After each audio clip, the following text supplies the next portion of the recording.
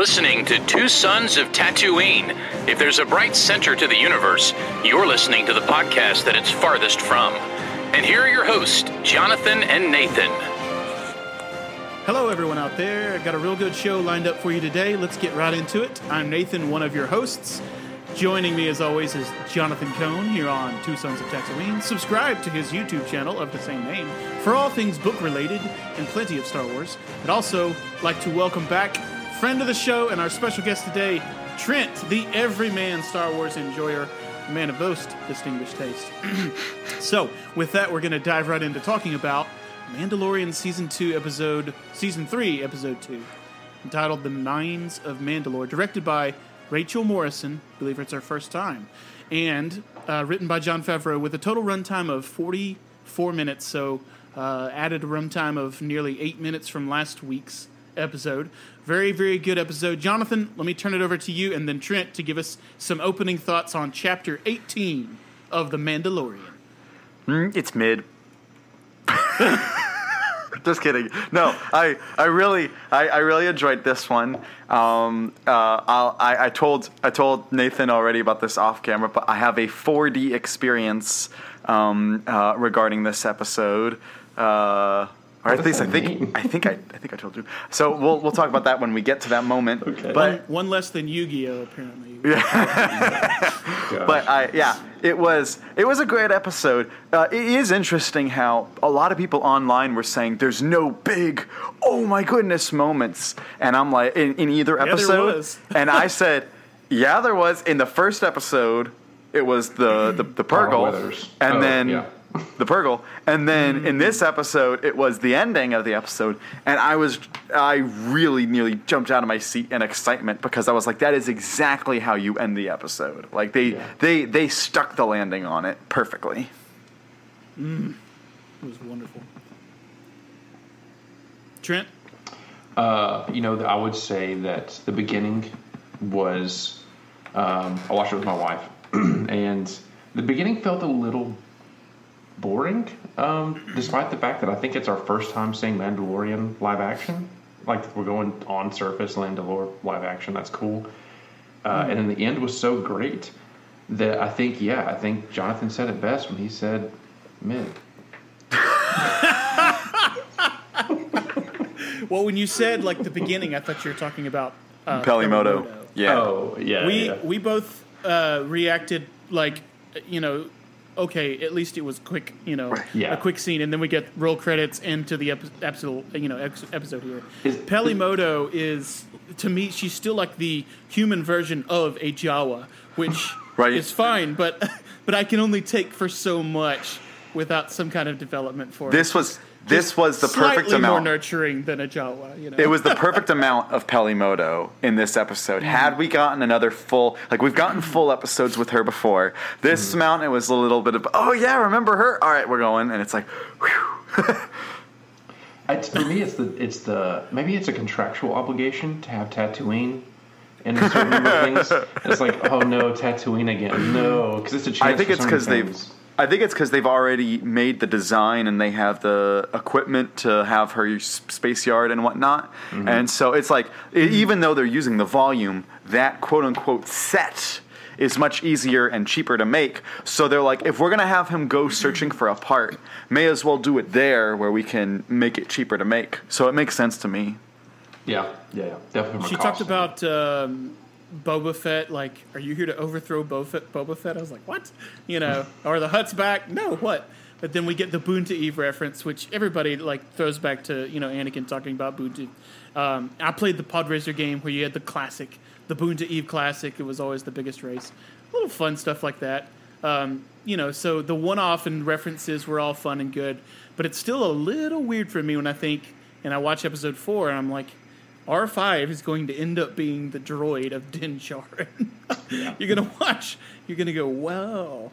The other thing was the one-off line, Jonathan, Uncle Owen, this thing's got a bad motivator. And this whole episode it's a cowardly droid. It's unmotivated, So they Family Guy joke. Yeah. Was it? Wait, you're right. Yes, it was a Family Guy. Family Guy joke. Jeez. It's got a bad motivator. Wait a minute. They made the joke that it was like not motivated. motivated. It was like Yeah. I got you. Oh, okay. Yeah. I need to watch that. We probably need to watch that again and do I thought you were gonna. for filler sometime. We'll do like a review of those. I thought that you were gonna Guy. mention about R5 is that there is a offhanded reference to R5 helping the rebellion and the Jedi. That Peli says when she's trying to hype up the droid. And the funny thing is, and Jon Favreau actually referenced this in the roundtable, the discussion that they had, and Dave Filoni kind of like was trying to get away from that conversation because Jon Favreau was like, yeah, well, in Legends, wasn't he a Jedi or helped out the Jedi or something? And Dave was like, no, we don't talk about that. We don't talk about that. And so it's funny that they included it here because she's basically making up a legend about him doing all this stuff. So it's like the perfect way to handle that situation. And I was like, that is clever writing. I appreciated that. I wasn't aware of that story until reading about it after this episode. Right. Like, R5 was apparently like a Force-sensitive droid and was trying to help R2 to become like the droid of Luke and stuff. And I prefer kind of the canon version. I mean, not the canon, but the from a certain point of view version where R5 actually is just recognizes that R2 has a mission and decides to purposefully sabotage himself in order to help make sure that it's R2 that they take. Oh, that sounds like sacrificial of a robot. I know. That's deep for a robot.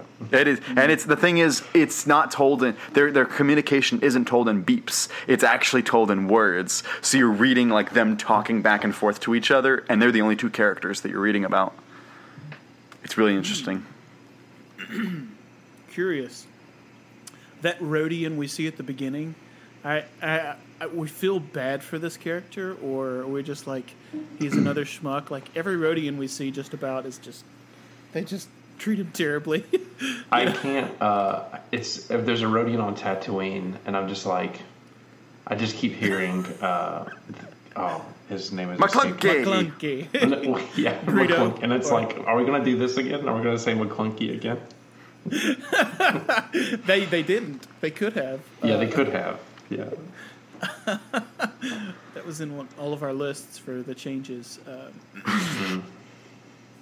Classic. Did any of you guys remember the Kenobi, where Obi-Wan is talking to the Jawas? He's like, if you're going to like steal my own parts and sell them back to me, at least like paint them or clean them or something. Right? Yeah. And I wonder if that's thing. I wonder if that's the tail wagging the dog on this one, where they had it for Kenobi, and they had this basic plot line, and they're like, hey, let's include this line. I wouldn't be surprised. Because that's the type of thing that Favreau might not do, but they would probably, like the story editor, the person that's, in there and is really looking line by line on the specifics, that type of person might go in and tweak it slightly to make it fit with the other stuff. So that's good serendipity. What do you think about like Peli Motto being so pushy with like selling him this droid? Like it basically has to work out because she's sticking her neck out saying, right, like you got to buy this droid. Just buy the droid. It'll work out. Promise. Yeah. How does she know? This whole droid purchasing thing. It just so I know that Din Djarin has the whole robot. I got a problem with robots thing. Right. Right. And maybe that's why he was more comfortable with like a broken droid or like a older droid. But he was what's it called? Navarro? What's it called? Navarro. So he was there like last episode, and Carl Weathers was like, "Hey, we have the greatest droid makers here. We can get into droid your joint." And I'm like, "Yeah, okay, cool. I guess he's gonna get a top-notch droid and maybe get over that stigma." And then he turns it down, but then he for some reason doesn't go back there. He goes to Tatooine and gets R2, or not R2. R5. R5, and it's he wasn't. She forces him to buy it. So yeah, it's just I was just like, man, go back to Carl Weathers and get a better robot. So right. How different would the episode have played out if they had IGE? So instead of R5, he gets confronted and he just like takes out all these dudes. Just blasting. Yeah. That would be really sick. Actually. That would have been a cool thing. We could have gotten that Nurse and Protect soundtrack again, which is just fantastic. But I will say that Pelimoto really feels like that skeevy used car salesman trope. I like her better than Bad Batch lady, Sid. Sid? I like her better Oh, than yeah. Sid. Yeah. I wonder if this is insight into Din Djarin's, like, for certain people, they can, like, manipulate him in a certain way. Maybe, like, yeah. I don't know if anybody here has been, like, kind of schmoozed by a salesperson, but they're so pressured. You're just like, I'm just going to buy this just so you'll shut up. And I wonder if that's kind of Din Djarin's, like, you know what? Let's do it just because I'm tired of listening to you. But my question is, during the episode, R5 goes out and disappears. So Din has Grogu go inside the pod and like gets sealed in, and then he goes out and goes after and rescues him and uses this mask to like cut off the air so that he can, breathe not the atmosphere but his oxygen. My question is, why need the droid in the first place? Why not buy some little device that can check the atmosphere and just do it yourself? Why do you need a whole droid for that? That's like buying a whole computer when all you need is just a little chip. Okay, you're bringing up good points here, because like this is my problem with the first half of the episode. The rest of the episode after there's a certain point where things get good, or obviously go well, but there's like these weird logic jumps that people are making, like Din getting, that's a great point I didn't think of, getting a robot instead of just a reader or something, and I don't fully understand how this works, but he gets out of the Naboo fighter and Grogu is in the little egg pod.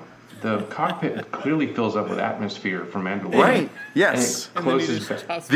The only thing I can think of is that he says seal yourself in the pod, and so the only thing I can think of is there is a seal that like Grogu went inside, but it happens super quick. Yeah, like there's almost no time. If they'd given it a few more seconds and really had that sound of us pod sealing, we'd feel more comfortable. But as it is, we're kind of like, oh, that didn't feel like you timed that right.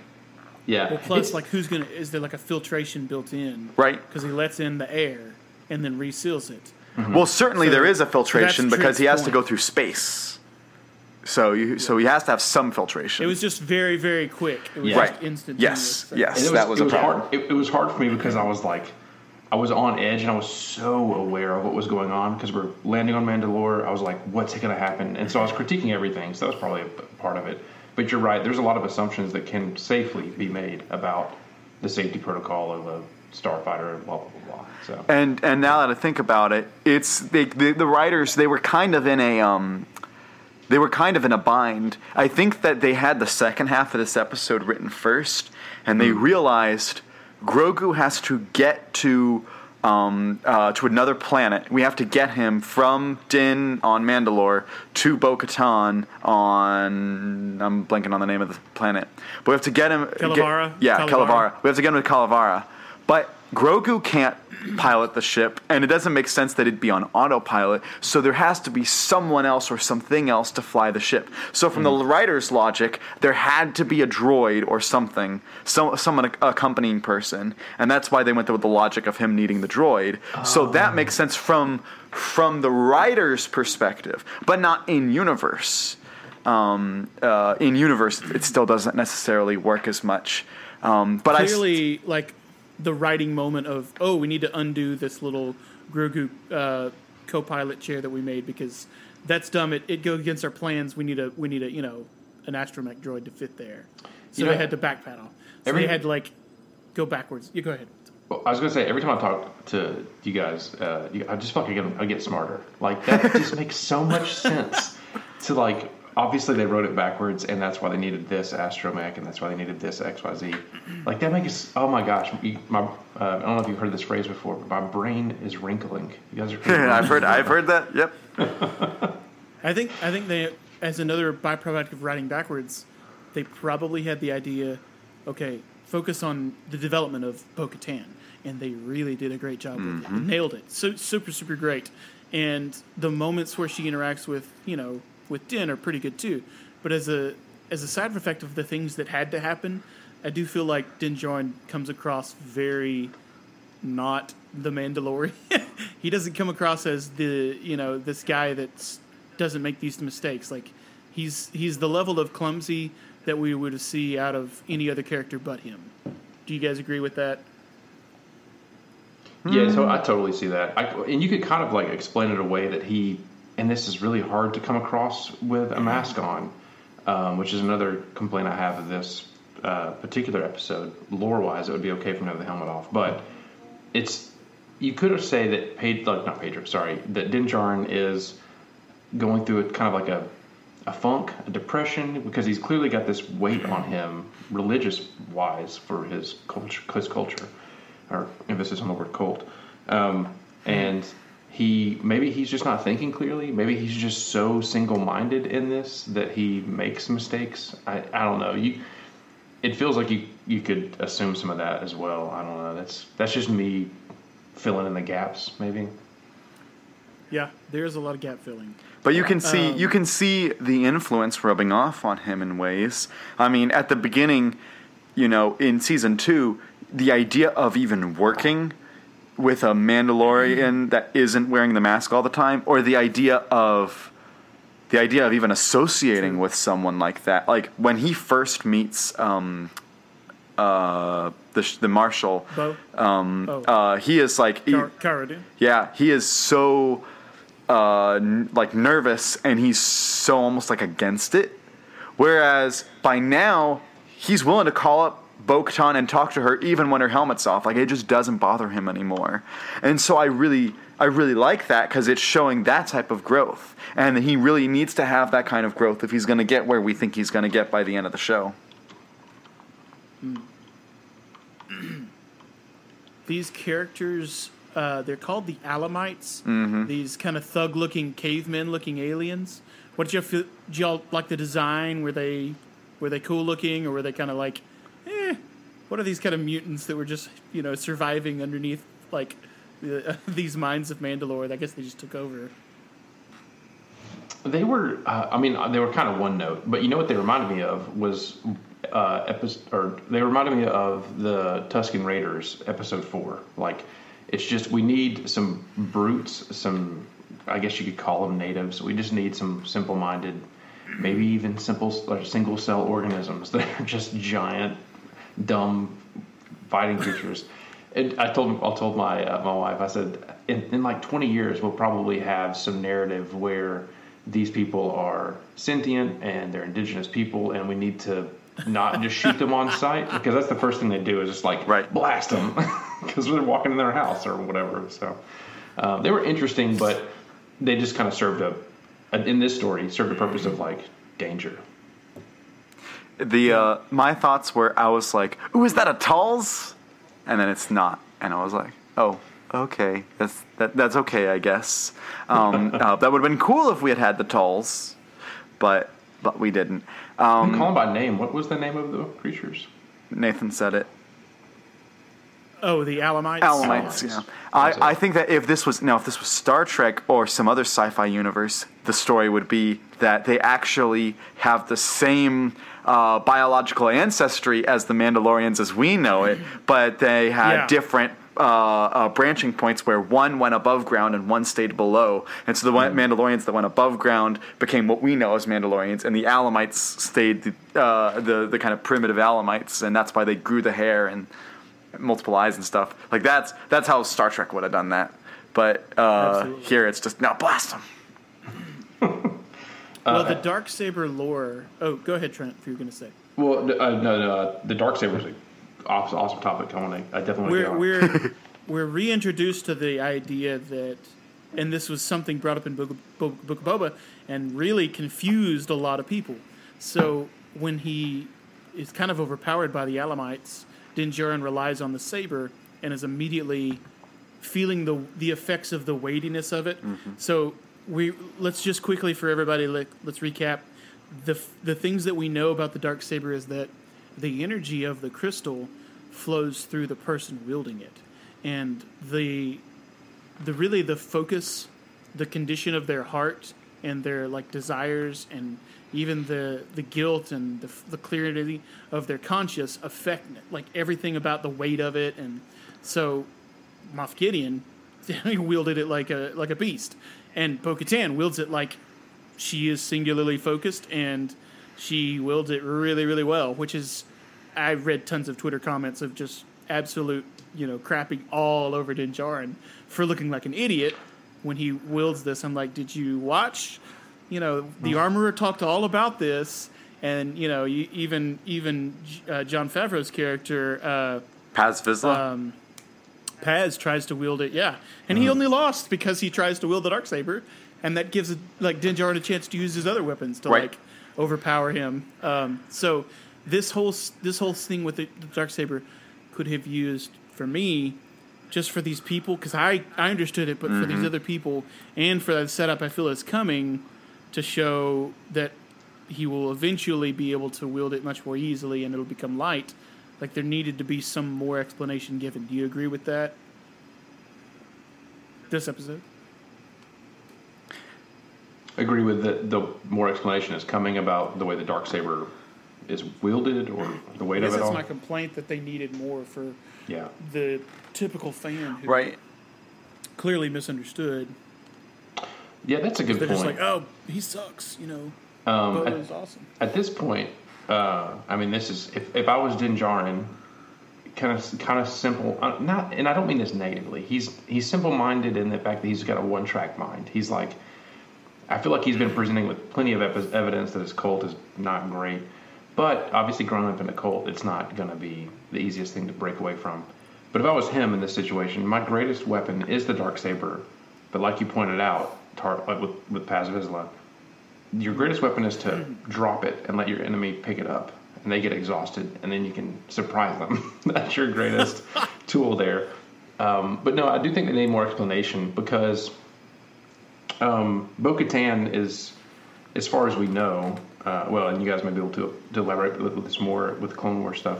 She's not a Force user. She's not someone who typically wields a lightsaber, but she definitely wields it like she can. And so maybe they explain that more. And I'm so glad we're getting more reason for Bo-Katan screen time. Obviously, that's going to be fleshed out. I feel like the next couple episodes, hopefully, is not just them leaving Mandalore. I hope they explore things a little bit more. Because the Darksaber, and that's kind of its draw, is that it's a mystery. It's been a mystery for so long that maybe they're just going to drip feed us the information about it. Well, what I was going to say here was, I think that Pedro Pascal, based off of his time in Game of Thrones, has learned that you need to let your opponent tire themselves out before you go in for the killing blow. Yes, that's great. But what I was going to say with the Darksaber is that I think the other question, it's not just about the Darksaber lore, but a lot of people are missing that Bo-Katan wielded the Darksaber for a long time.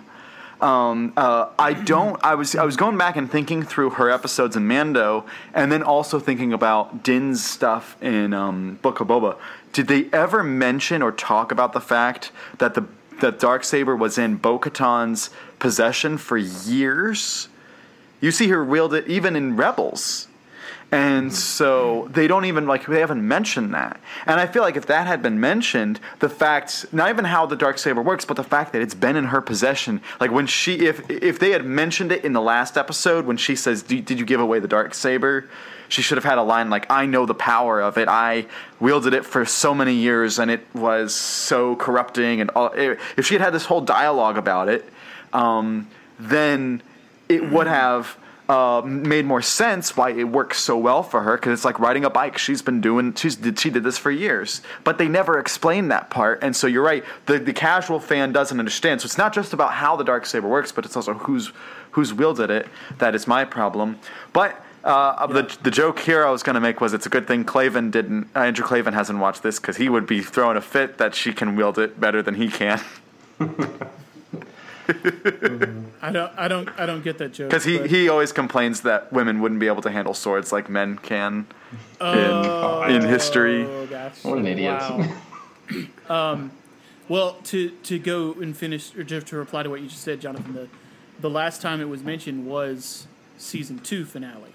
where it's talked about with the Darksaber and, how she used to have it. But it's all Moff Gideon saying that stuff and not coming from Din or Bo-Katan. So it's also in the context of, like, more ownership-wise and the power of the story and ownership of the saber rather than actually using the saber. Right. So that's where the confusion lies. But here's one other thing to consider that it occurred to me, and tell me if you guys think this is right, but the way that we're led to believe that Din Djarin is so sincere about the creed, about his beliefs, is that the guilt in his heart right now is keeping him weighed down, and that is reflected in his inability to wield the Darksaber. Is the guilt he feels for breaking the creed, and he genuinely believes that he needs to right this.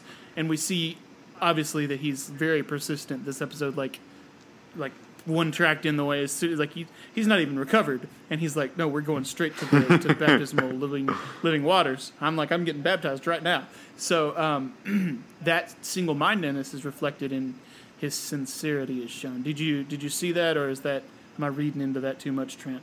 No. I think that's pretty straightforward in the narrative. Is that that's part of his, again, it's an endearing quality of Din Djarin, is that he is single-minded, but he's single-minded for good reasons. It was the way he was raised. It was not like he came into this cult later in life because he liked their own simple creed. He was raised that way, and so that's all he's ever known. And it's really hard to pull yourself out of that, to question that, to be presented with information that is questioning that. Like, even the Mandalorian surface being cursed, he was like, oh my gosh, she was right, it's not cursed. Even being presented with that, he still does not equate Bo-Katan's knowledge to, it is a cult. But there's still an enduring quality there, which is hard to do. So, obviously kudos to the people who created the character and did the writing.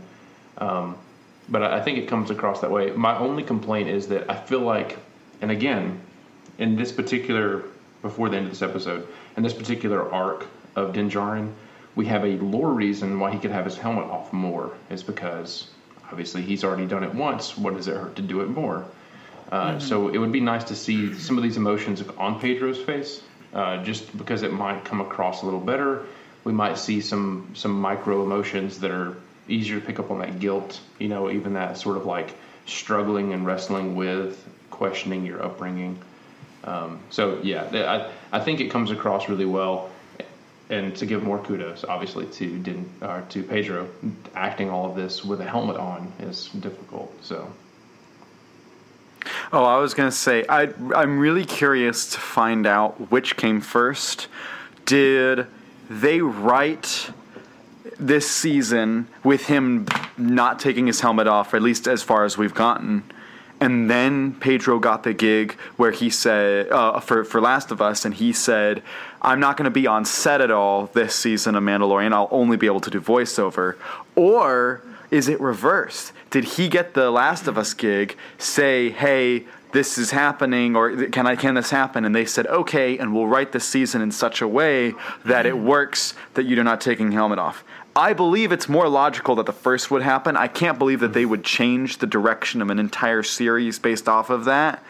But I would be curious to learn which came first, because it would color the way that I view how they're handling the character in this season. Same. I do think, though, like, the choice not to do it is his commitment to do the right thing from now on. And so that's why he hasn't just been like, well, I messed up, I'll start fresh once I get to the baptismal. But until then, but he's already committed. He's not like, I'm not going to keep doing the wrong thing over and over just because I know I can be forgiven later, Right. He's like, I'm not going to sin. What is the phrase? I'm not going sinning that I may receive grace more abundantly. So that grace may abound. Okay, that's the idea. Oh, that's it. This is awesome. That's so good. That's a great point, and it speaks to his simple-minded. So excellent. That's excellent. Yeah. Jonathan, why don't you take a second and talk about just the amazing cinematography with regard to the city, the ruins, the design of some of these beautiful shots that we got? Well, a big problem I had with moments in season 2, of Mando, and even with Book of Boba and even a little bit with Kenobi, was there were times where I was just like, oh, you're on the volume. You're obviously on the volume. Like, you can't cover this up. And I felt that in the first portion when we're in Pelimoto's place, and then also when when he lands the Starfighter, I was like, yeah, you can kind of see, but once he goes in there and you see the ruins, and then he jetpacks down and you see him going through. So there was some of the plot you talked about, like still shots comparisons between scenes in the Clone Wars and then the current state of the series. Yeah. Did you want to make some of those comparisons or talk about it? Well, they did just such a good job of making the scope work, because there'll be where characters are standing where characters in the Clone Wars had stood, and so the scope is the same, but instead you have like ruins as opposed to like a bright city. And I guess this actually kind of works well, because if they were doing that kind of shot in live action of the Clone Wars, that'd be super expensive with the lighting and with all the people and with how detailed it'd have to be. But since it's dark, you're in a dome. Since it's kind of in ruins, you can just generate stuff easier. So it's probably a lot cheaper to do it this way. And it just so happens that the story actually works here.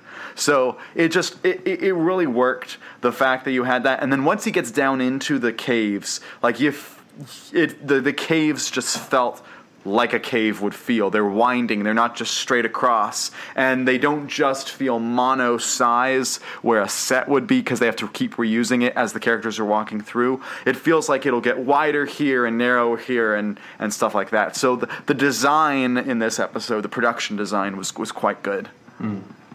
We talked about some like Mines of Moria vibes from Lord of the Rings. Even the music a little bit. Yeah. This is not as highbrow, obviously, as Lord of the Rings, but it reminded me of the first New York in Futurama. Obviously in the TV show Futurama, it's New York is the city on top, and what they did is they just built New York over old New York, and so they go into the sewers, and the sewers is just old New York. And it reminded me of that, because you're going underground and seeing the cityscape, and I don't know. That's just me. I know that's not obviously No, I like it. It's not the reference. I like it. And that's the way Coruscant was too. Just built on top of it, the gross stuff as you go down. I really wanted to explore more of it, because it looked a whole lot like the Crashed Venator episode or level in Fallen Order. We talked about that. But I loved the exploration in Fallen Order with it. So it was so familiar. But think about, there was another thing I want to mention kind of in the same part of the episode, was narratively, you have a couple of instances where Din Djarin and then Bo-Katan later speak to the audience, but at the same time they're really speaking to the child, they're speaking to Grogu, and they're giving exposition. Yeah. And it really works actually quite well. And it seems almost like this is the role of a narrator, because you're telling us history, you're telling us location of planets in relation to Mandalore, because you get Kalevala and you get Cordova. No, not Cordova.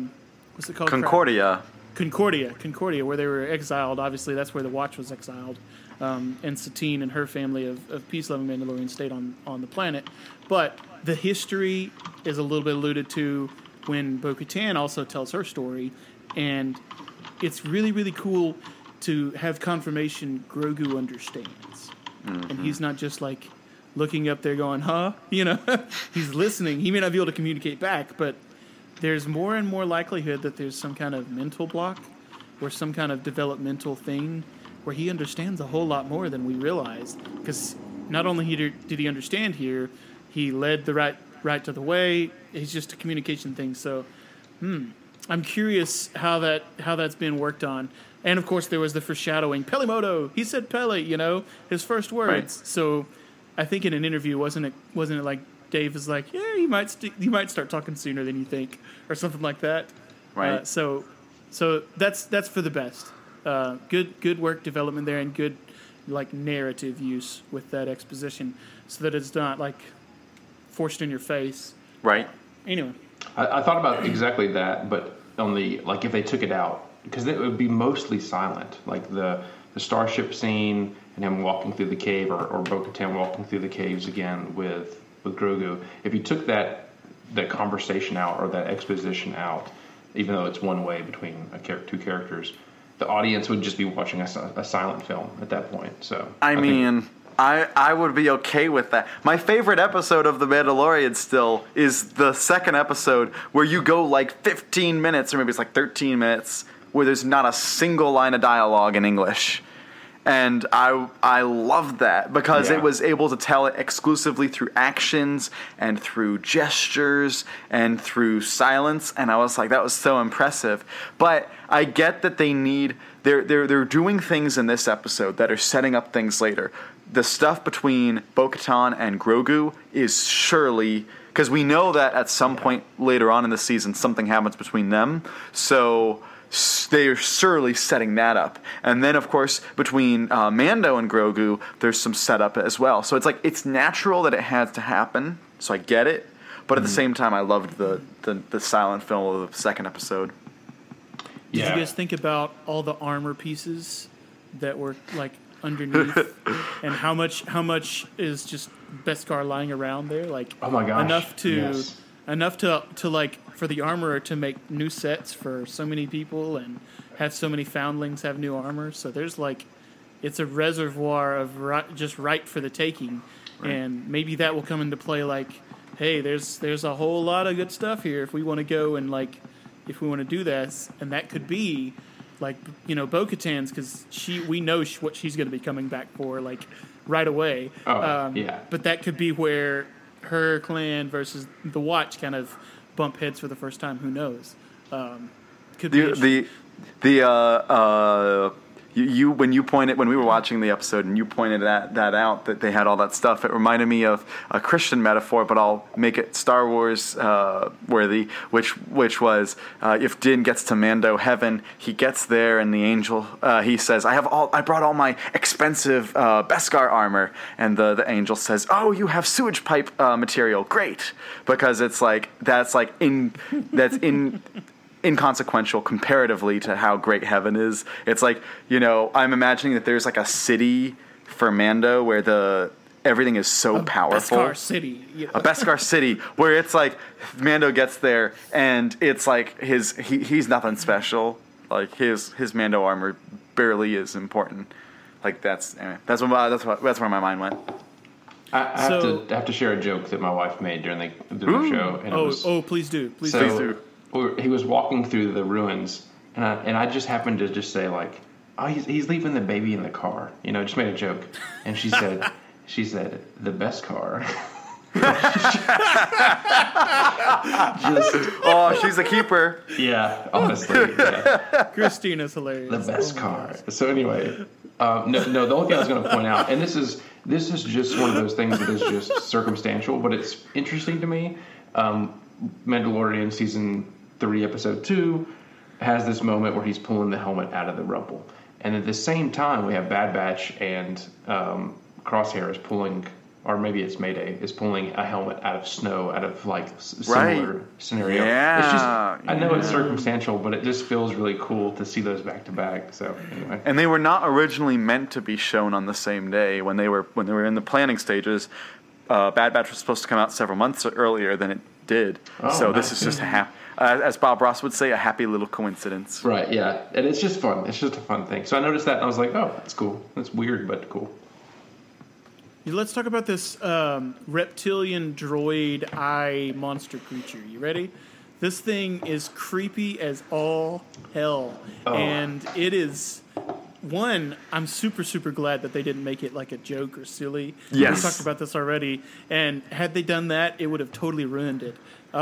Everybody's already making the General Grievous things. Like, was this a design? And I think there was, like, reports that it was a sketch done for General Grievous that, like, they didn't use. But they're like, hey, let's just use this here. And I know Star Wars does that all the time. They're like, let's just reuse this design that was already professionally done. Didn't get used. Hey, it's really good, though. Let's pull it in and put it in this other project. So, wow, how cool that they even has multiple forms. Yeah. He's got, like, the warrior mode. He's got, like, his Hulkbuster armor, too. Keeping it Disney-themed. At least it wasn't red, you know.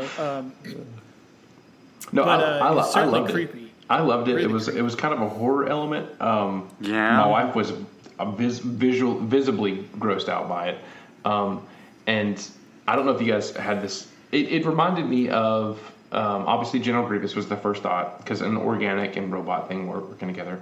But in a similar way, I was thinking of the High Republic books. There's some elements of machinery and human organics and robotics meeting together. That was kind of a fun thing, but overall it was a very horror element, and it was definitely T for teen, as we said before the podcast, a joke. When the moment where it gets knocked down and then the head kind of like disconnects and starts crawling off, it reminded me of in Pirates of the Caribbean where they knock off the head of that thing and then it turns out that it has legs and it starts crawling away. That's where my mind went. But this is where my 4D story comes in. So I was watching this in the morning and I was eating breakfast, and just the night before we had an ant infestation in our apartment. Which I have since dealt the killing blow. Good. I have killed all the ants. But at the time, I had not. And so I'm watching the episode. During that scene, that thing comes out, and the ants start crawling on me. And I was like, ah! When you said 4D, I was like, is it a tablet? Like he's looking at his phone while he's watching the screen? No, like I felt something creepy and crawly on my legs and on my hands. That I was trying to like frantically get it off while it's going while I'm watching this. So I was already on edge because I was like, that thing is gross and creepy. That's fantastic. That's the way to watch this. If you're listening to this episode before you watch the episode for some reason, get an ant infestation. Just get a tarantula and like I'll cook it and eat it later. But first I'm gonna let it crawl on me while I watch a scary part. 10 out of 10 would recommend. You hate the scary spider episode. That's your least favorite episode of Mandalorian. Yes, it is. Season I'm not 2, episode 2. I'm not actually terrified of it. I'm just like, ooh, that's gross. Yeah. So, and I think part of the reason that they let this design be so dark is they had to be scary enough to scare Grogu. He's able to easily handle an Elamite warrior or whatever. Just force pushes him like nothing. But he's not able to free Din Djarin, even with the Force and even with his training and advancement. And I think part of that is just a mental block. He was afraid. And of course Din told him to go get Bo-Katan, and they needed to go get. But that is part of why I think the fear aspect was big to Grogu. And it makes sense because a big part of his story this season is going to be, we already saw the flashback in the trailer, what's his history, what's his trauma, and a lot of it's obviously going to be some Order 66 stuff. But that stuff is going to be important to the story. When we get to Bo-Katan, she's I think she makes the comment I got to get rid of this guy once and for all. I'm like, wait, is she going to shoot down his ship or something? What's the deal? After thinking about it, I feel like it was more of a solicitation kind of thing. She was just I just need to get this guy from bothering me. I'm trying to sulk. I'm trying to have a mope here, and you just keep knocking on my door. So at first, though, that dialogue makes it sound like she's going to just shoot him. That's the problem with this scene is that the dialogue isn't perfectly written because she goes from, I need to get rid of him, to, I just want him to leave, to, oh, Grogu, I'll come help you, right now. There needed to be some more convincing, some more, wait, where's Mando? That type of, like Last Jedi, wait, where's Han? They needed that kind of a moment, I thought. You might even be able to timestamp the second that she's done saying that dialogue is when the episode gets good, because after that it stops being all these logical problems we talked about where you have to kind of fill in the gaps or even the dialogue's kind of written backwards. It feels like from that moment they had the idea of Bo-Katan needs to hear from Old Yeller that Timmy fell down the well and the well is on Mandalore. So. I really relate to her here, though. She's why why did you come over without calling first? Like when a friend shows up and you're just like, Right. I'm busy, I'm doing stuff. Okay, it's good to see you and all. I like you, but why? Call first or text me. Just get, So I totally, now that I'm going to see that next time I'm watching, I'm like, okay, this is the part where it gets good from this moment forward. And I really enjoyed her, even though we basically retread and just follow the steps. When you have such good visuals, it's no problem seeing them again from another perspective. Talk about Jonathan laughing about the whole, like, the floating egg, Grogu's egg, like, oh no, he's gonna fall. Right. I thought that. Yes, you thought that too? When I saw that and I saw his egg go right over the thing, I was like, oh no, it's gonna drop right down. And then it turns out, no, it's fine. He'll beat it. But I had that moment of panic. Yeah, we don't know how that works. We don't know. The egg is so mysterious. How is it possible to float like that? And also, how is it perfectly following along? How is it, like, I'm sure there are logic that they could explain, but when I was with Nathan's like, well, Yoda's pod was able to float in episode 2, and I'm like, I still don't understand that one either. Maybe the tech for, like, childcare was so great in the, like, prequel era that it just, like, I don't know, maybe it's got sensors on a 360 or maybe 4D, we'll use that term again. Maybe that's how it's working. But at this point, that tech is more impressive to me than a lightsaber. I'm like, what's going on here? Right. I think I want that. Stephen Hawking just designed it for himself at the start. Nice. I'm sorry. That's rest in peace. Well, he's not, but he's not in peace. Where we are, very be dark. resting. Moving on. He's got a good sense of humor. He would think this. Okay, real quick, like 2 minutes. The argument that we need to make is Bo-Katan lost to Moff Gideon. Din Djarin defeats Moff Gideon. And so now you've got, well, is Bo-Katan able to beat Din Djarin? And there's a lot of comparisons. She looks... Go ahead, Trent. I was hoping you'd bring this up, because technically, Din Djarin got defeated by the weird, creepy, crawly ant monster. I'll call him that for now. He got defeated by the ant monster. Bo-Katan defeated the ant monster. So currently, in my eyes, and I realize this is not that... One for one. She is the master of the Elder Wand. She is the master of the Elder Wand because she defeated Dumbledore. So that is... I love that reference. That is perfect. So anyway, yes, it's like it's a whole argument, right? We got to make this argument. Yeah. So, well, if you compare them, they fought the same enemies. It looks like they're about on the same skill level, but she just doesn't have this issue with the Darksaber, so she looks way better, and she's not tired. Later on, obviously he's very tired. He's drained of his blood, so yeah. I mean, clearly he's not in good shape.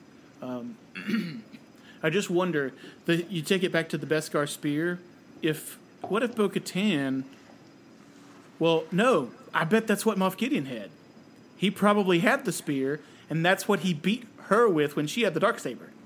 Because then he gives the spear to his underling, because he has the Darksaber, and that's where Mando gets the spear from. Yeah. What? Could that have been what happened? Maybe. We don't know. Maybe. Could have been. I do want to see...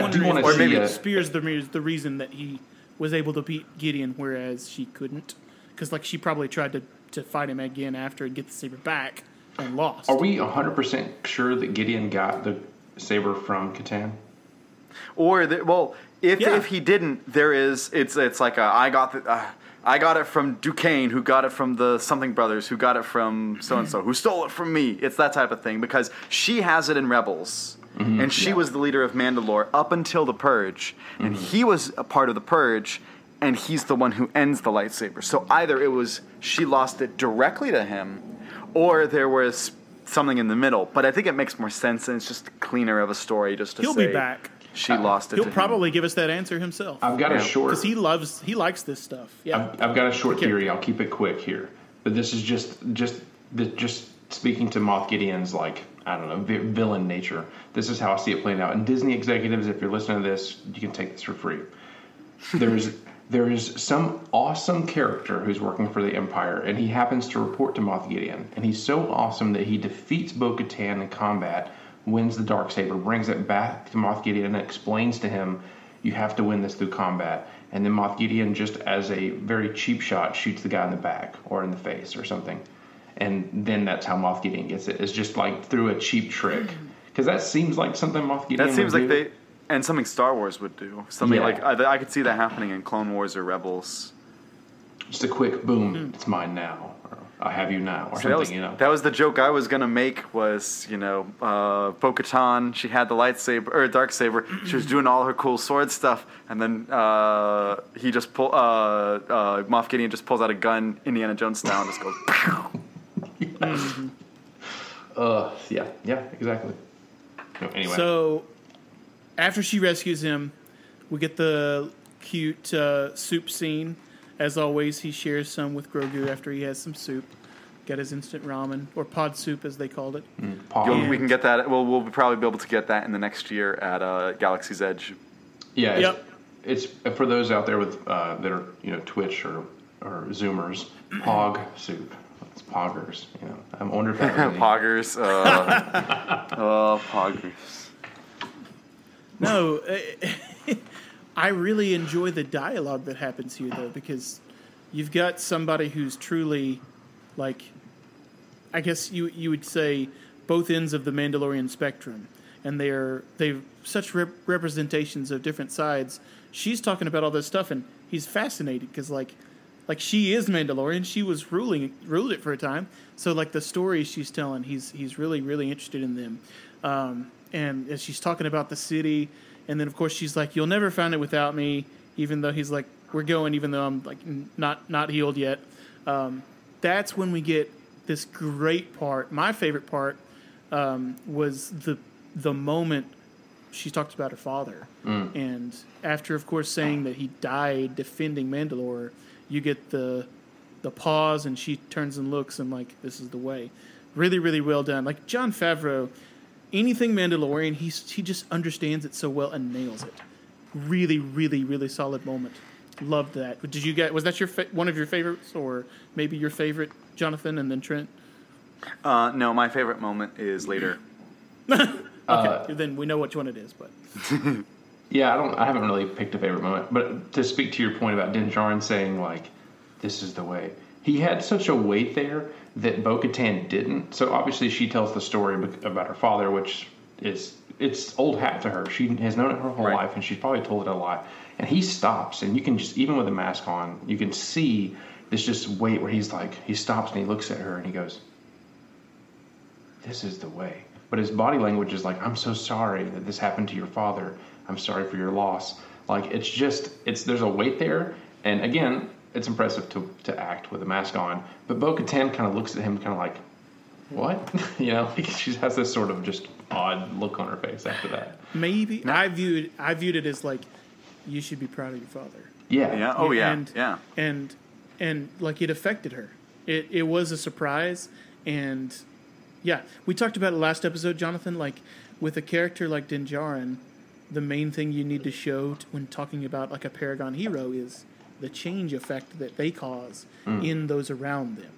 And that's when you really experience the most satisfaction to an audience perspective. So seeing her gain maybe just a tinge of respect for the Watch because of their commitment, and him obviously having gained some respect for her because she talks about how she took the creed and, of course, all this stuff. Like, there's definitely some moving towards each other in terms of alignment's sake. Down whether or not they obviously will go their separate ways and end up fighting, we don't know. But yeah, I think it was both of that. What were you going to say, Jonathan? Oh, it was a couple of things. One is I have like a story pitch, and this would probably be like a novel or a comic or something that they'd have to do. But I'd like to see this where it turns out that Bo was kind of getting a little bit rebellious or something in her teen years, and she was experimenting with ways of Mandalore, and she got in trouble. And her dad went to go save her, and in the process dies, and so she is so angry about it that she becomes like a regular fighter for Mandalore. But her older sister, who is now the one saddled with being the leader of Mandalore, resents her and her father for the fight and for doing this, and gets pushed into pacifism because she believes had we just been pacifists, nobody would have died. And therefore that's why two characters from the exact same upbringing can have totally opposite perspectives on life. I think that's a great pitch for a story. So call me Bob Iger. I know you're listening, Bob. I know you're listening. That is the pacifist element of the Mandalorian culture, and that struggle and that tension it's a string on a guitar that when you pluck it plays a beautiful note. And I feel like Jonathan's right here. So Bob, I know you're listening. Please put resources behind that. That's so good. My other thought here was this: after this episode, I saw a lot of people on Twitter, and this is the type of thing that people on Twitter do. But a lot of people on Twitter are now shipping Din and Bo, which I do not. I do not. But I get it. Especially since she's so much older than him. She's got to be they're the same age. Surely. No. In Clone Wars, she's in her mid-20s, and he's like an 8-year-old. Let's see. Well, just for the actor standpoint, Pedro Pascal is 47 years old. And Katie Sackhoff. Well, the biggest problem is Katie Sackhoff is playing a character who is massively older than she is. Yeah, she's 42. Massively older. She's 40. Yes, so you're right. You're right. On an actor perspective, the general audience would be fine. Yeah. But those of us who know, her character's supposed to be like in her 50s or 60s at this point, and he's maybe. It's not 30s. Terribly different than Padme and Anakin. That there was a visual difference there that was kind of okay. Maybe I think there's a possibility there. There's a possibility. Maybe. I don't ship them, but I would if I did. This is how you can make it go. This is, by the way, where I thought Game of Thrones should have gone with their final season. But you can make it. She represents one side of Mandalore, the mask off. He represents the mask on. And when you put them together, they are able to effectively conjoin the two parts of Mandalore and rebuild Mandalore together. And then if they had a kid, that kid is the symbol of the union of the different factions of Mandalore. I still think, personally, if I'm doing it, I would do it without that. I would do it just as Mando, because I think Mando himself can unite the factions. The Darksaber brings in Bo-Katan's faction, and his creed, his beliefs bring in his. So you don't need her for it. But there is an interesting way to make it, if you did ship them, that you could do that. Because I really wanted them to do that with Jon Snow and Daenerys in Season 8. And that did not happen. So they could do an upside-down Spider-Man kiss where she takes his masks off, just enough to kiss him. Romance. You guys are way off.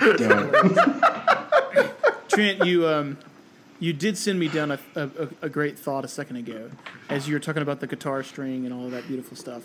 The line that really I connected to when you were talking is, and this is something I might expect to hear Jon Favreau say in an interview, if he's asked a question about Bo-Katan's inner mind and the things that might be happening, and maybe even Katie Sackhoff would say this, but it's almost like a part of her sister is in her head, and as a filter that she said, every action that she takes, she can hear her sister in her head saying, think about this. And the line that I think about is, she says that the thing that truly pains her is the Mandalorian infighting, like before the Purge.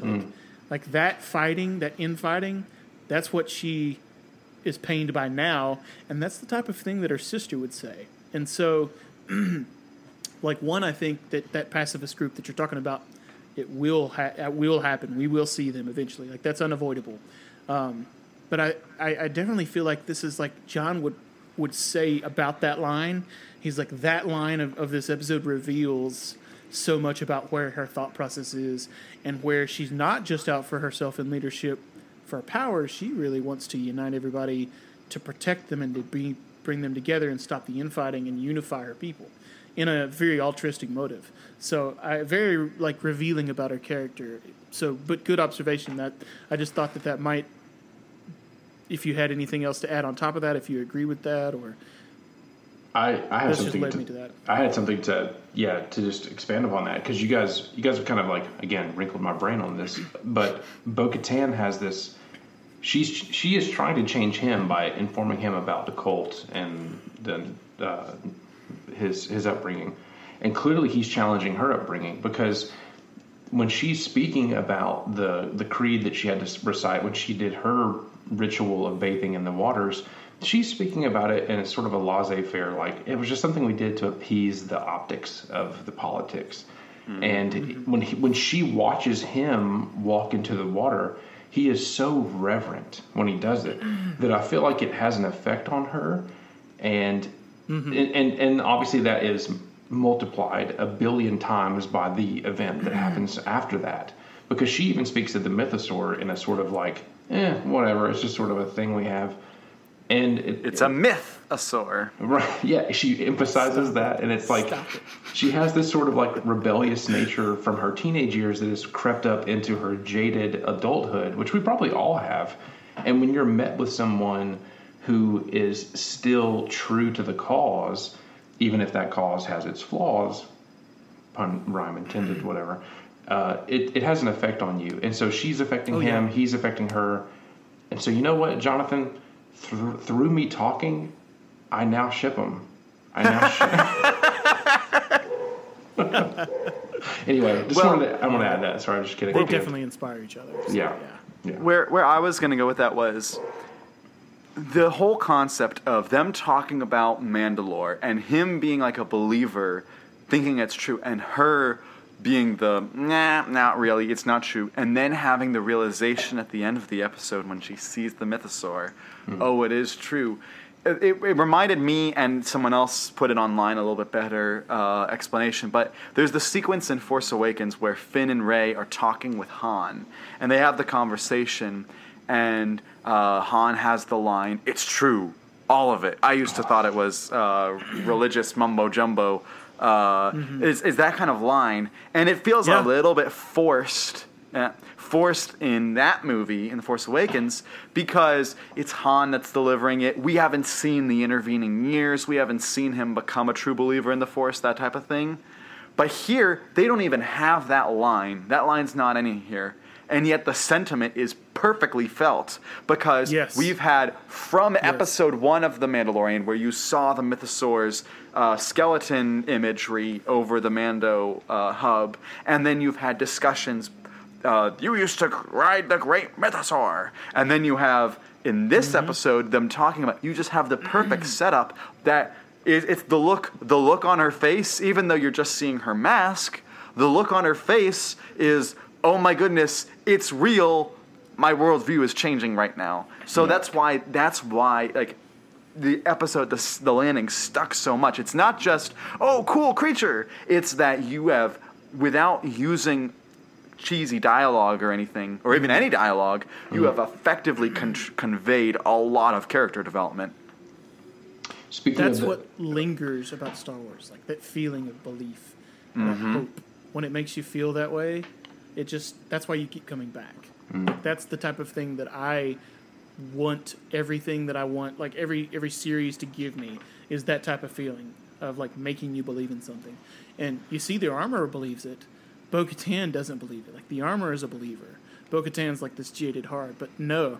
And so now, what's going to happen? That's kind of the question. Is like, what is she going to do about this whole thing? Because we know, obviously, that the Darksaber was her goal. Now, is her goal going to be to tame the mythosaur? Because like, I think if anything, that's probably more of a figure of power, to demonstrate to her followers, like, yeah, the whole Darksaber thing. How about this? I've tamed a mythosaur. Like, that's right. From a writer's room, they were like, okay, you guys think it's going to be cool to see him ride to see Boba ride a Rancor? We're going to have Din and or Bo ride a mythosaur, and with the scope of it. At their wedding. They're going to do it at their wedding. No, we're going to write this comic. We're going to do this fan fiction now. I feel like in my mind, this is headcanon. Bo-Katan is watching Din Djarin walking to a pool of water wearing Beskar, which cannot be buoyant at all. And so, obviously, he could have been pulled down by the Mythosaur, or he slipped and then fell down the ravine wearing this very heavy metal. And so in her mind, she's thinking, God, what an idiot. He's not only indoctrinated by a cult, he thinks that he can swim in Beskar. And so she's going down there, and that's her last thought, as I'm rescuing this idiot.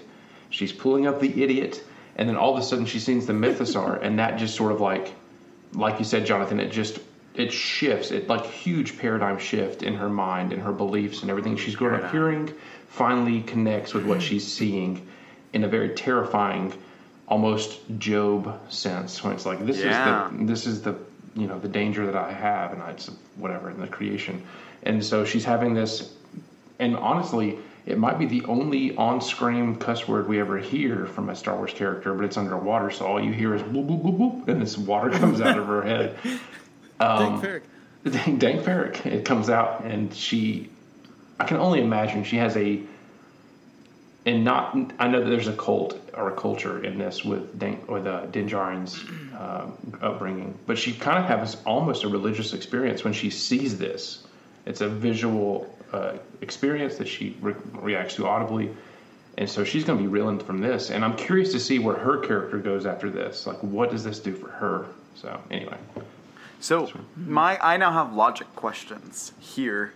Back when Mandalore was at its height, everything was hunky-dory, they have all the lights and stuff. Like, did they not see the Mythosaur down there? Because they had lights at this time. Or it's like, if they have that big pool there, did they not like clean that pool out every once in a while to make it appropriate for the king's daughter to bathe in it, or to probably do sacred, like... So it's sacred, yeah, but like... Maybe that's the argument, but it's like, how did you not... too much like swimming in there? They're like, there used to be, but we don't actually go swimming in it. Like, we don't like go down there and check.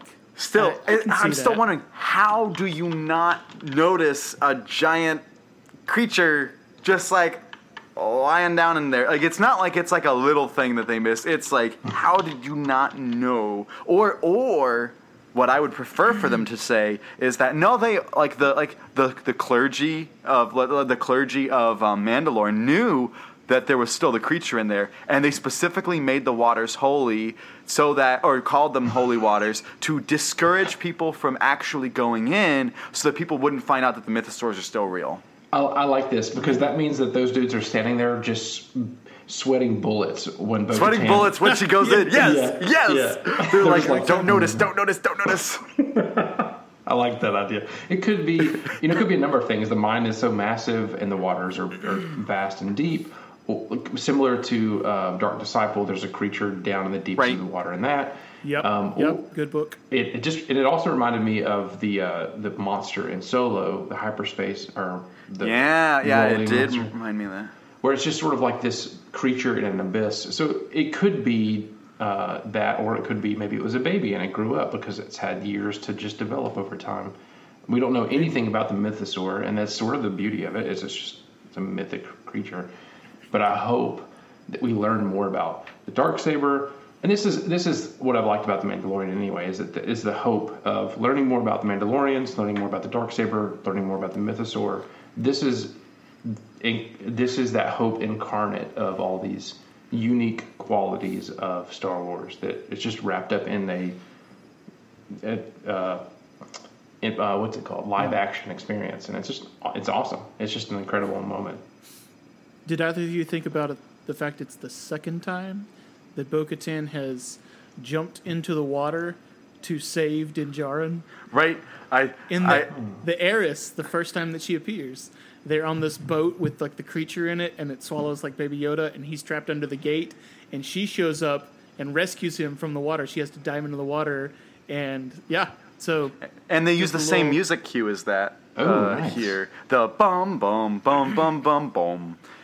Which was good. But I have actually a note that I shared on Twitter that I thought was pretty funny, that the podcast 1138 shared. It said, "Din, buddy, that would have been an exceptionally embarrassing way to die." 10 minutes later, "Din, buddy, that would have been an exceptionally embarrassing way to die." Watch that last drop. That last step. It's quite a drop. So did he get pulled down by the mythosaur? No, he didn't. No. I think it was the weight of He it. had his blood drained. He was tired as all get out. Oh, yeah. He missed a step, and his armor immediately carried him down. I mean, quickly. So quickly. You have to imagine that thing is not buoyant at all, and so yeah. But sorry. Go ahead. Sorry. I'm just curious. Also, how does a jetpack work underwater? Because if it's supposed to be using some sort of fire-based technology, which most jetpacks have that kind of like a It's ignition. called a rising phoenix, sir, and a phoenix can fly underwater. Didn't you know that? Yeah. No, but I'm just. I think you can see where I'm going with this. It's a good question. I wanted to speak to this a little bit because obviously there's a ton of Star Wars as sort of sci-fi fantasy, but in the real world there is underwater welding that happens like on oil rigs. Really? Those people are paid if you want to make good money and maybe you don't have necessarily a lot to fear. Underwater welding is one of the most dangerous jobs out there. But they do plasma torches underwater, which is awesome. Oh my gosh, it's so awesome. But that's what made me think of is maybe those jetpacks are putting off so much heat. But at the same time, it's how do you even keep your pants on when you're flying that around? Because they would definitely burn off. Yeah. So anyway, there is something to support that with plasma torches with underwater welding. That's what I thought of when she was doing that. I was like, man, that must be putting off some crazy heat. But This line of thought reminds me of, Nathan, remember when we had the fire at Shoals, where we had to clear out the building and redo the carpet and stuff?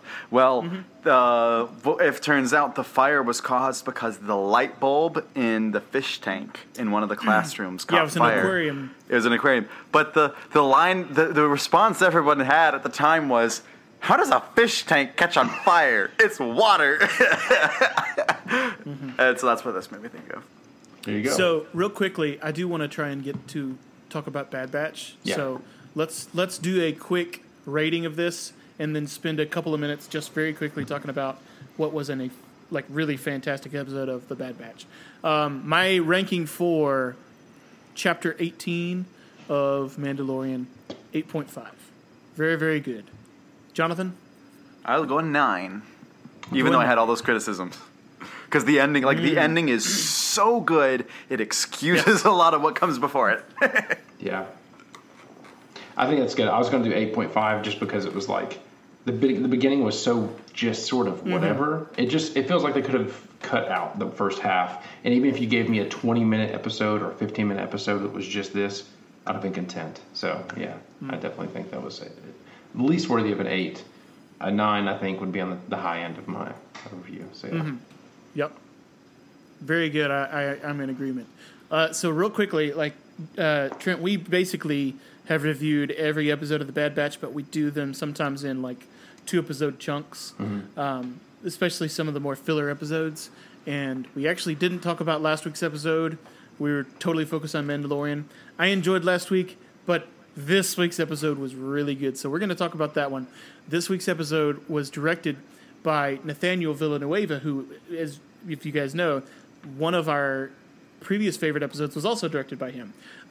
He's very, very good, and written by Jennifer Corbett again. But this is a Crosshair-centric episode. My favorite episode was the third, I think. That's the one that was the Solitary Clone is what it's called.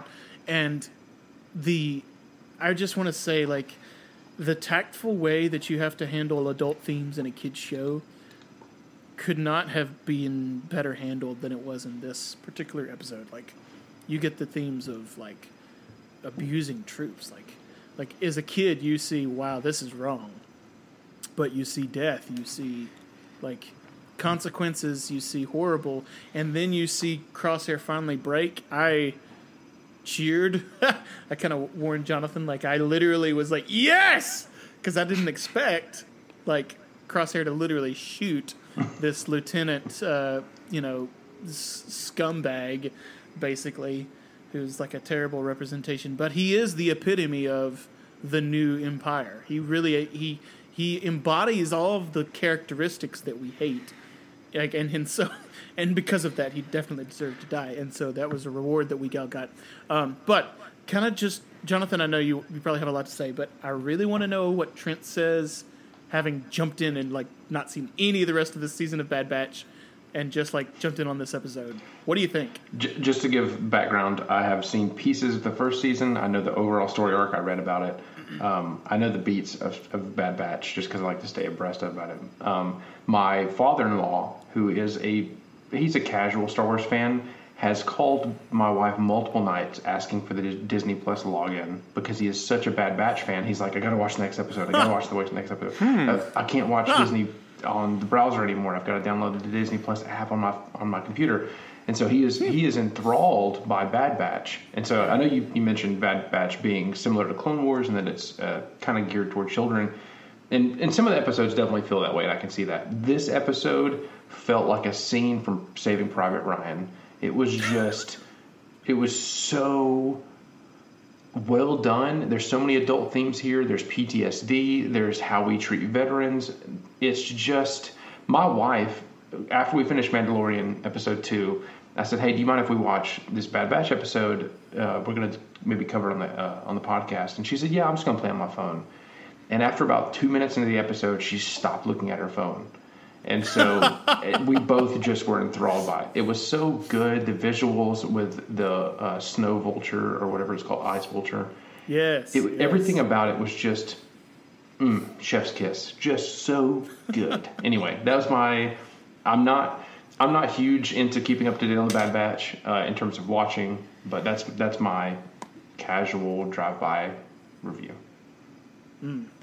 Does it make you want to go back and watch other episodes if we tell you which ones are really good and which ones to skip? Yes, if you tell me which ones that I can watch and which ones to skip, I will absolutely do that. But that's the problem, is that I'll watch like a few episodes and I'm like, well, one of them is kind of like hokey, or one of them sort of like has that traditional Clone Wars feel, which is not bad. It's just not for me. But this one is like, oh my gosh, you're just blown away when you watch it. So anyway, sorry. Well, you definitely need to go back and watch episode 3. Okay. The one that I talked about, the solitary clone. And then, Jonathan, would you recommend 7 and 8? Yeah, so I would say, even though this was a very well done episode, like from a writing and visual and acting standpoint, it was very well done. But it was so dark and so bleak and depressing, and the action wasn't particularly exciting. Like there's ways that you do action where it's like in the third episode of this season, which is also a Crosshair episode, the action was so exciting and engaging. I was on the edge of my seat, but it also had these deeper, dark themes. Here, the action was just kind of, it's fine. There's nothing to write home about. I wouldn't want. This is not an episode I want to go back and rewatch a lot necessarily. Whereas I don't necessarily feel that 7 and 8 are as tight in terms of writing as this episode, but the payoffs and the euphoria you feel in watching 7 and 8, and just the entertainment factor, especially for someone who loves politics, is just that much higher in 7 and 8. So that's why, to me, I prefer 7 and 8 over 3 and whatever this number was, 14 or 12, whatever. But that's just me. So. Yeah, this was... I'm trying to look it up. Yeah, episode 12, you're right. I actually would still prefer 3 and 12, but, you know, when you talk about, like, the tight writing, that really, really shines forth in both of those, because not only are they well written, but they're so, like, we talked about the vulture earlier and the foreshadowing elements. Yeah. And, like, the themes that come out don't come out as in, like, hey, here's this theme with some really good dialogue and a moving story. It's artistic. It's masterfully handled. It's like, wow, all the thought that went into this imagery with the vulture and the multiple times that it happens, like, when it hits you that final time, it hits you in a way that Crosshair is, he just, like, you understand exactly what he's feeling and thinking, and you understand totally the way that he would make that move to defend Mayday. So, but Trent, those two episodes were like the mid-season finale, 7 and 8, and so those are also very, very good. I'm just realizing Jennifer Corbett, not only is she the head writer of the series, but she writes, a couple episodes per season, and she's written a lot of my favorites. She wrote Battle Scars, the episode, which is the episode with when that certain Clone Wars character returns with an awesome new theme. Oh. I don't want to spoil it. Yeah, she wrote that episode. So yeah, she's doing a good job, and this is we've talked about this before, Trent. But to me, even though Filoni created the series and wrote the pilot episode, his involvement has been minimal. He's not written any episodes since the pilot, and he's not directing at all. He's just kind of like giving notes and stuff. This is the first time that an animated series has truly broken away and done a great job without Filoni in there, because the show Resistance didn't really catch on, and neither did the shorts that they did for Forces of Destiny. And so I am very happy that they're able to prove that they don't need Filoni to be the head writer of the series. I love stuff like this, because George Lucas, and maybe Filoni learned this from Lucas, there were moments in Lucas's career, especially later after the prequels or during the prequels, when he just sort of like came up with an idea and he passed it off to his his crew. The Clone Wars animated series was like that. He's like, I've got this idea. Mace Windu punches a bunch of robots. Can you make it happen? And he makes it happen. and like they make it really good. I think that even though that sounds lazy for the original creator, I think it opens up this door for new creators to come in and write really good stuff like this, and they get to like show off their prowess. And so some people may look at that negatively. I think it's a benefit, especially for new talent. So I loved it, and yeah. And especially since, to me, I want Filoni to be going into the live action. I want him to get movies eventually. If he's doing that properly, he does not have the time to stay in animation, even though he's so good in animation, which is why the model he's created, where he will create an idea, give it to someone else, and then someone else who's really talented, like Corbett and Rao, they take it and go running with it. I'm like, that's how you do it. Yeah. Jonathan, I don't know of another show for kids that has ever come anywhere close to dealing with war in all of its aspects, or showing it the way that Clone Wars did. And some of the best individual stories are just the character perspective of soldiers that we get, of clone troopers. And Bad Batch right here, this episode just really takes the absolute best of those same type things and deals with them on this perspective of, obviously, like, what is it like to leave that? And the consequences that we're going to face now is like, you're being phased out, and not just like, what do I do with my life? But we're being really badly mistreated, which I know that's like, not directly mentioned here, but happens a lot in the real world with like the veterans, not quite being able to get the treatment that they need or the help that they need so many times. So, that in and of itself, like to be handled into a kid's show. I personally got a lot of my beliefs and exposure to that warlike mindset from this show. It did. Like, do you agree with like that being shaping? They always say, first it was C.S. Lewis who had the line, if your children's story cannot be appreciated by adults, then it's not a great children's story. And that was the original line. And then it became the idea of, well, they started making TV shows for kids that adults would enjoy because they realized they have another audience that they could bring into these animated shows. So now you have this type of a show, which is ostensibly a kids show, but we're all adults, and we're able to perfectly enjoy it just fine. It doesn't feel juvenile. Well, at moments it does, but an episode like this doesn't feel juvenile. It feels perfectly designed for both kids. It's just edgy enough that kids will learn from it but be a little scared by it, and adults will really think about the deep themes and whatnot. So it's a sweet spot that they've hit, and it's really working well for them. I think Crosshair's also got the most development of any of the Bad Batch.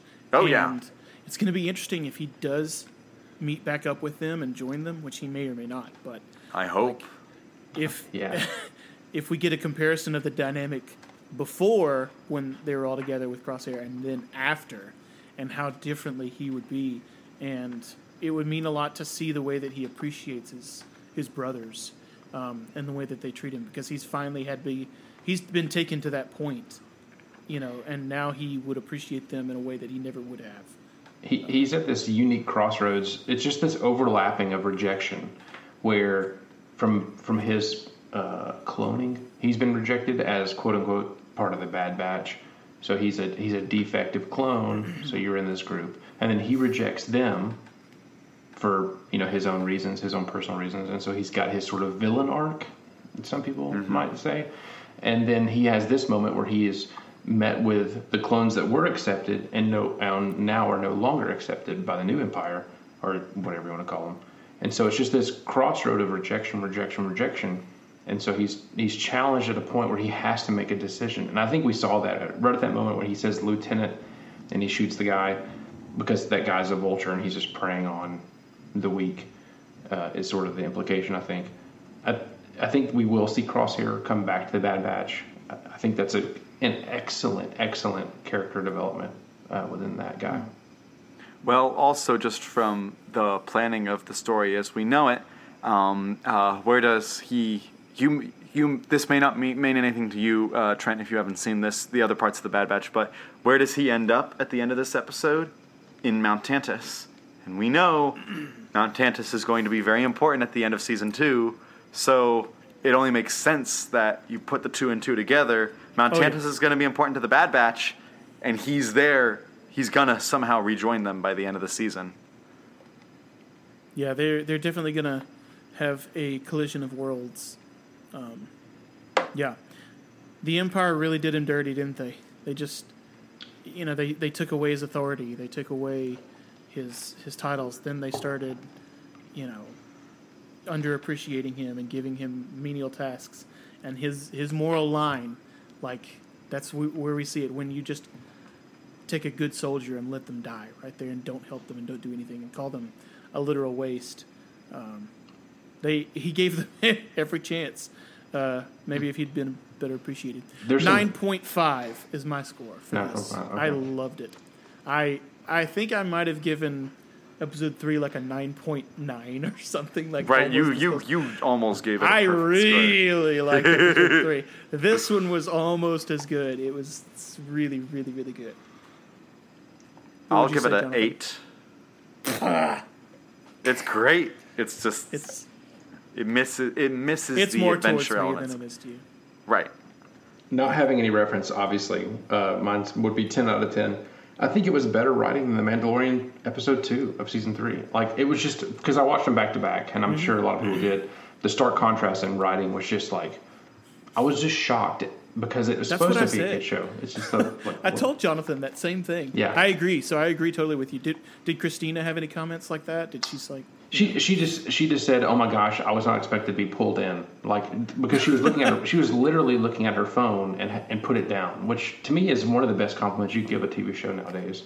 Is if you can pull somebody away from Instagram, from TikTok, and draw them in with a story, even if it's simple, it's just a guy following that blood trail, or it's a guy struggling with, this guy wants me to put my helmet on, I take it off, I have some character growth, he just sees me as a soldier.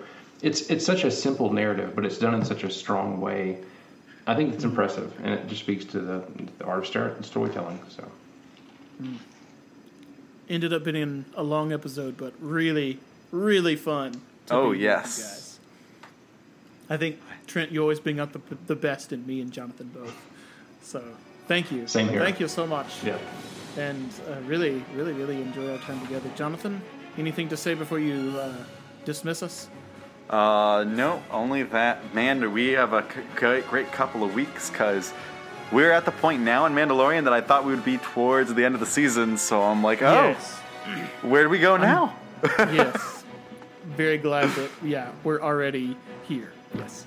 So, all right, you can find us on Simplecast, iTunes, Google Play, iHeartRadio, Radio.com, and Stitcher. You can find our Facebook page, Two Sons of Tatooine, and you can find my YouTube channel, Jonathan Cohn, and my written Star Trek book reviews at Roku Depot. But until next time, I'm Jonathan. And I am Nathan. And I'm Trent. And thank you for listening to another episode of Two Sons of Tatooine.